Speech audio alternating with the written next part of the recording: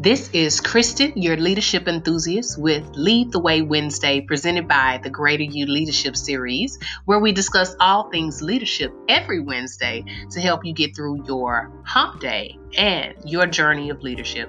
So, let's get to it. Let's lead.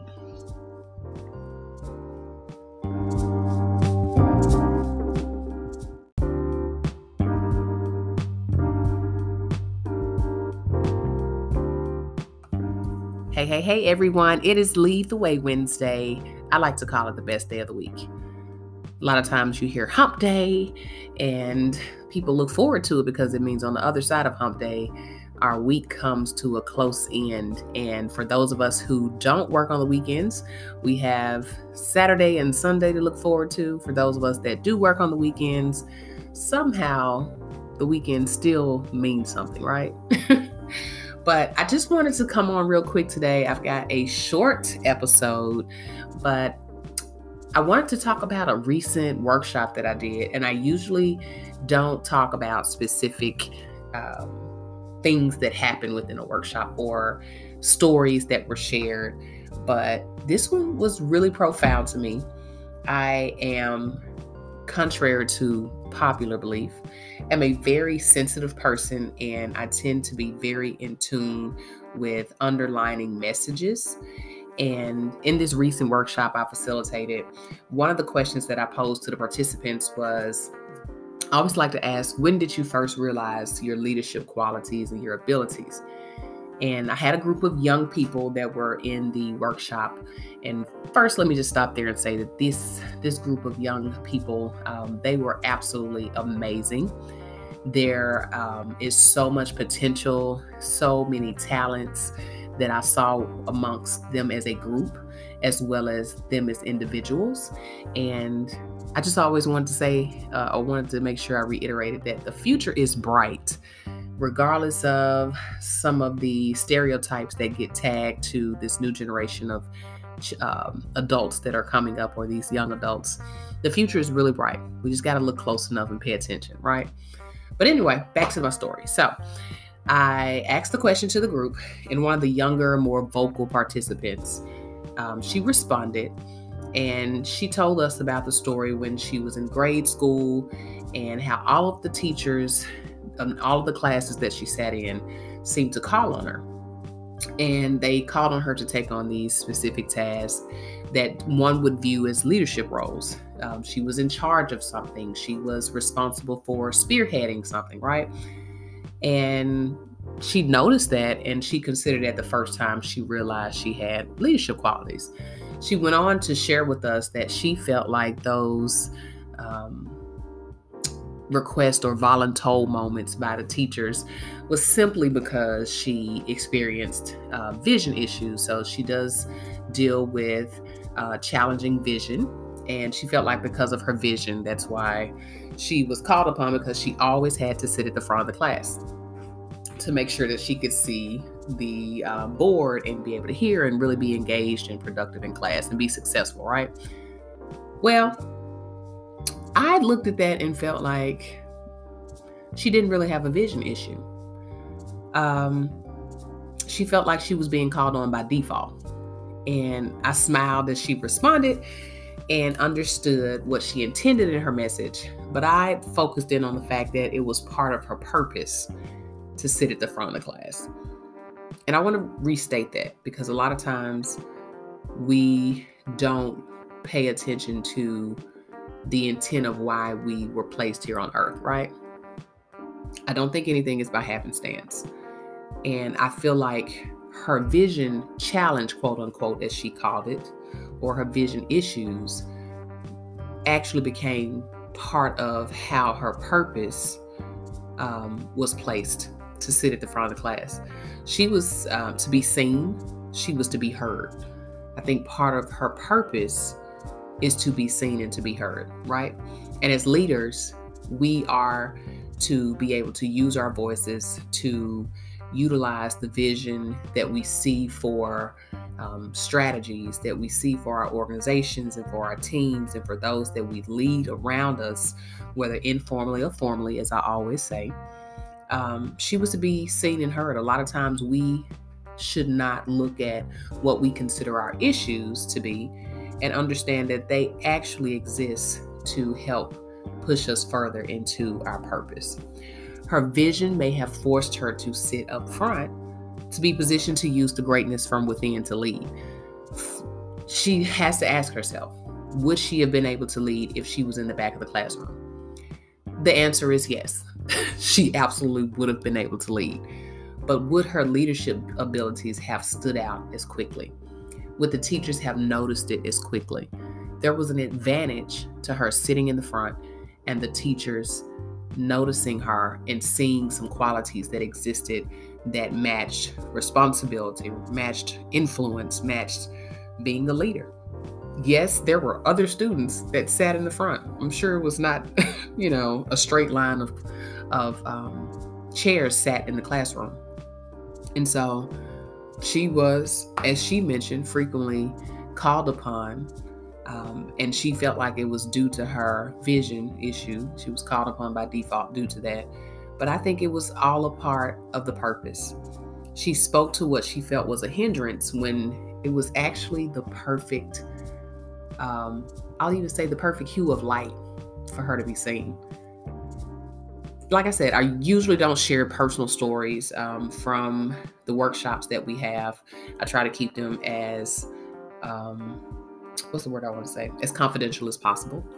But I shared this story because so often we take our hurdles and view them as our weaknesses. The hurdles that we define as our weaknesses, as we define the areas that we need to improve upon or need to be tweaked or are holding us back. We discount them. We discount the purpose they play in our lives. We cannot afford to allow the things we define as distractions or limitations keep us from understanding how they manifest and catapult our greatness as leaders.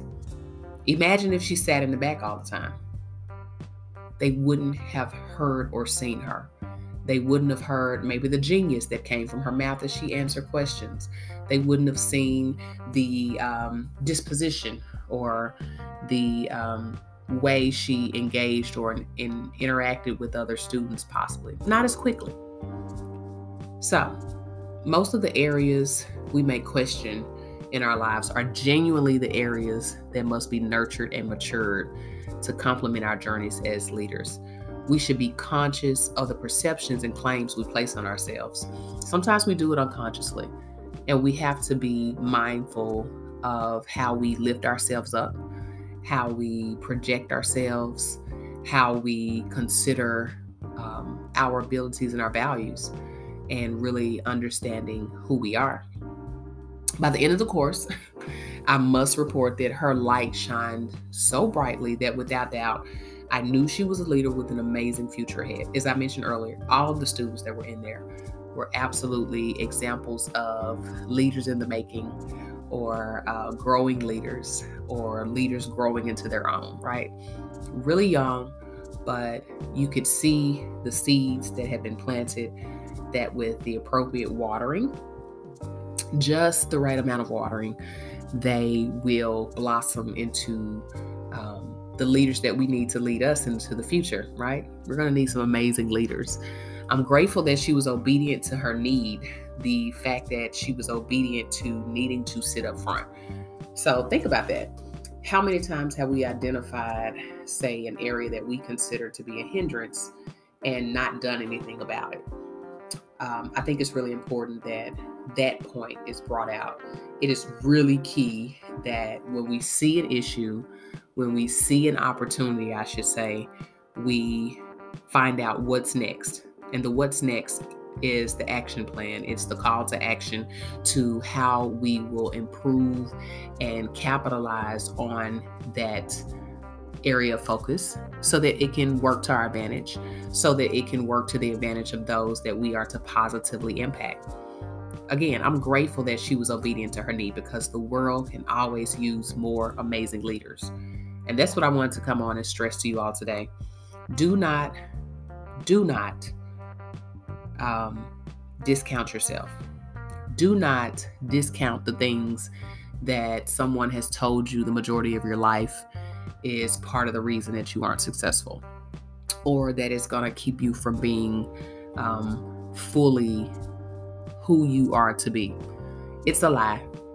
I hate to use the word lie. I don't really care to use the word lie, but people are outright lying to you if they have discounted your perceived inabilities or areas of improvement. They are outright lying to you, because those same things can be the very reason, the very point, the very characteristic, the very trait that allows you to be successful, and as leaders that will allow you to really be able to change the world on a small scale, on a large scale, and everything in between. So I'm going to leave you with a little homework, just a tad bit of homework, because anyone who takes a workshop from me or a webinar knows that I love to leave you with something to do to further grow yourself. So I charge you with evaluating your self-claimed imperfections. What are those things that you have said keep you from doing something, or you don't go after something because of maybe an area that you need to become more astute in, or maybe there's a relationship that you need to work on. Maybe it's networking.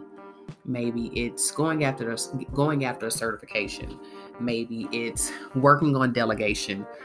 Maybe it's working on yourself just as a person. What is that self-claimed imperfection? And I want you to work on changing the narrative of those uses, of those self-claimed imperfections. They're not imperfections. Determine how you can create the perfect hue of light in your leadership. And we want you to share it with us when you do that. This is a podcast. This is an episode where, either myself or my guests, when we come on, we share information, but we love to get feedback from our listeners. And so I encourage you again to evaluate your self-claimed imperfections and change the narrative of their use, and then report back to us. And guess what? If you don't get a chance to report back to us, just start the conversation. Maybe it's a coworker, maybe it's a best friend, maybe it's a mentor. But start the conversation. Really start to see, what could you be holding yourself back in? How could you be holding yourself back? And you may not be doing it at all, and that would be absolutely amazing. But if you do identify something, let's no longer let that be a hindrance. I think that's really what I want to get at. And so I am really excited about the rest of the week. It has been an interesting week thus far, I must say, but I'm really, really excited about the rest of the week. Coming on doing this Lead the Way Wednesday always gets me motivated and helps me to reset and understand that my perspective and my perceptions of things and focusing in on them can help me get past the rest of the week and make it to the next. And it's just inch by inch and day by day, step by step, that we need to maneuver and that's the way we need to move and navigate. And that's how we get to success. It's like eating an elephant, right? One bite at a time. And so it's Wednesday. Tomorrow is Thursday. And we look forward to sharing you on the next coming Wednesday. Please visit our website at www.thegreateryouleadership.com. Visit us on Instagram at The Greater You Leadership. Visit us on LinkedIn, on Facebook. We love to engage with our audience. We look for feedback. Tell us some topics you want to hear us talk about. I'm cooking up some really good guests to come up in the future. And then give us feedback on what you heard today. So, other than that, see y'all or talk to y'all. I'm not going to see you. Talk to you next time. And let's lead.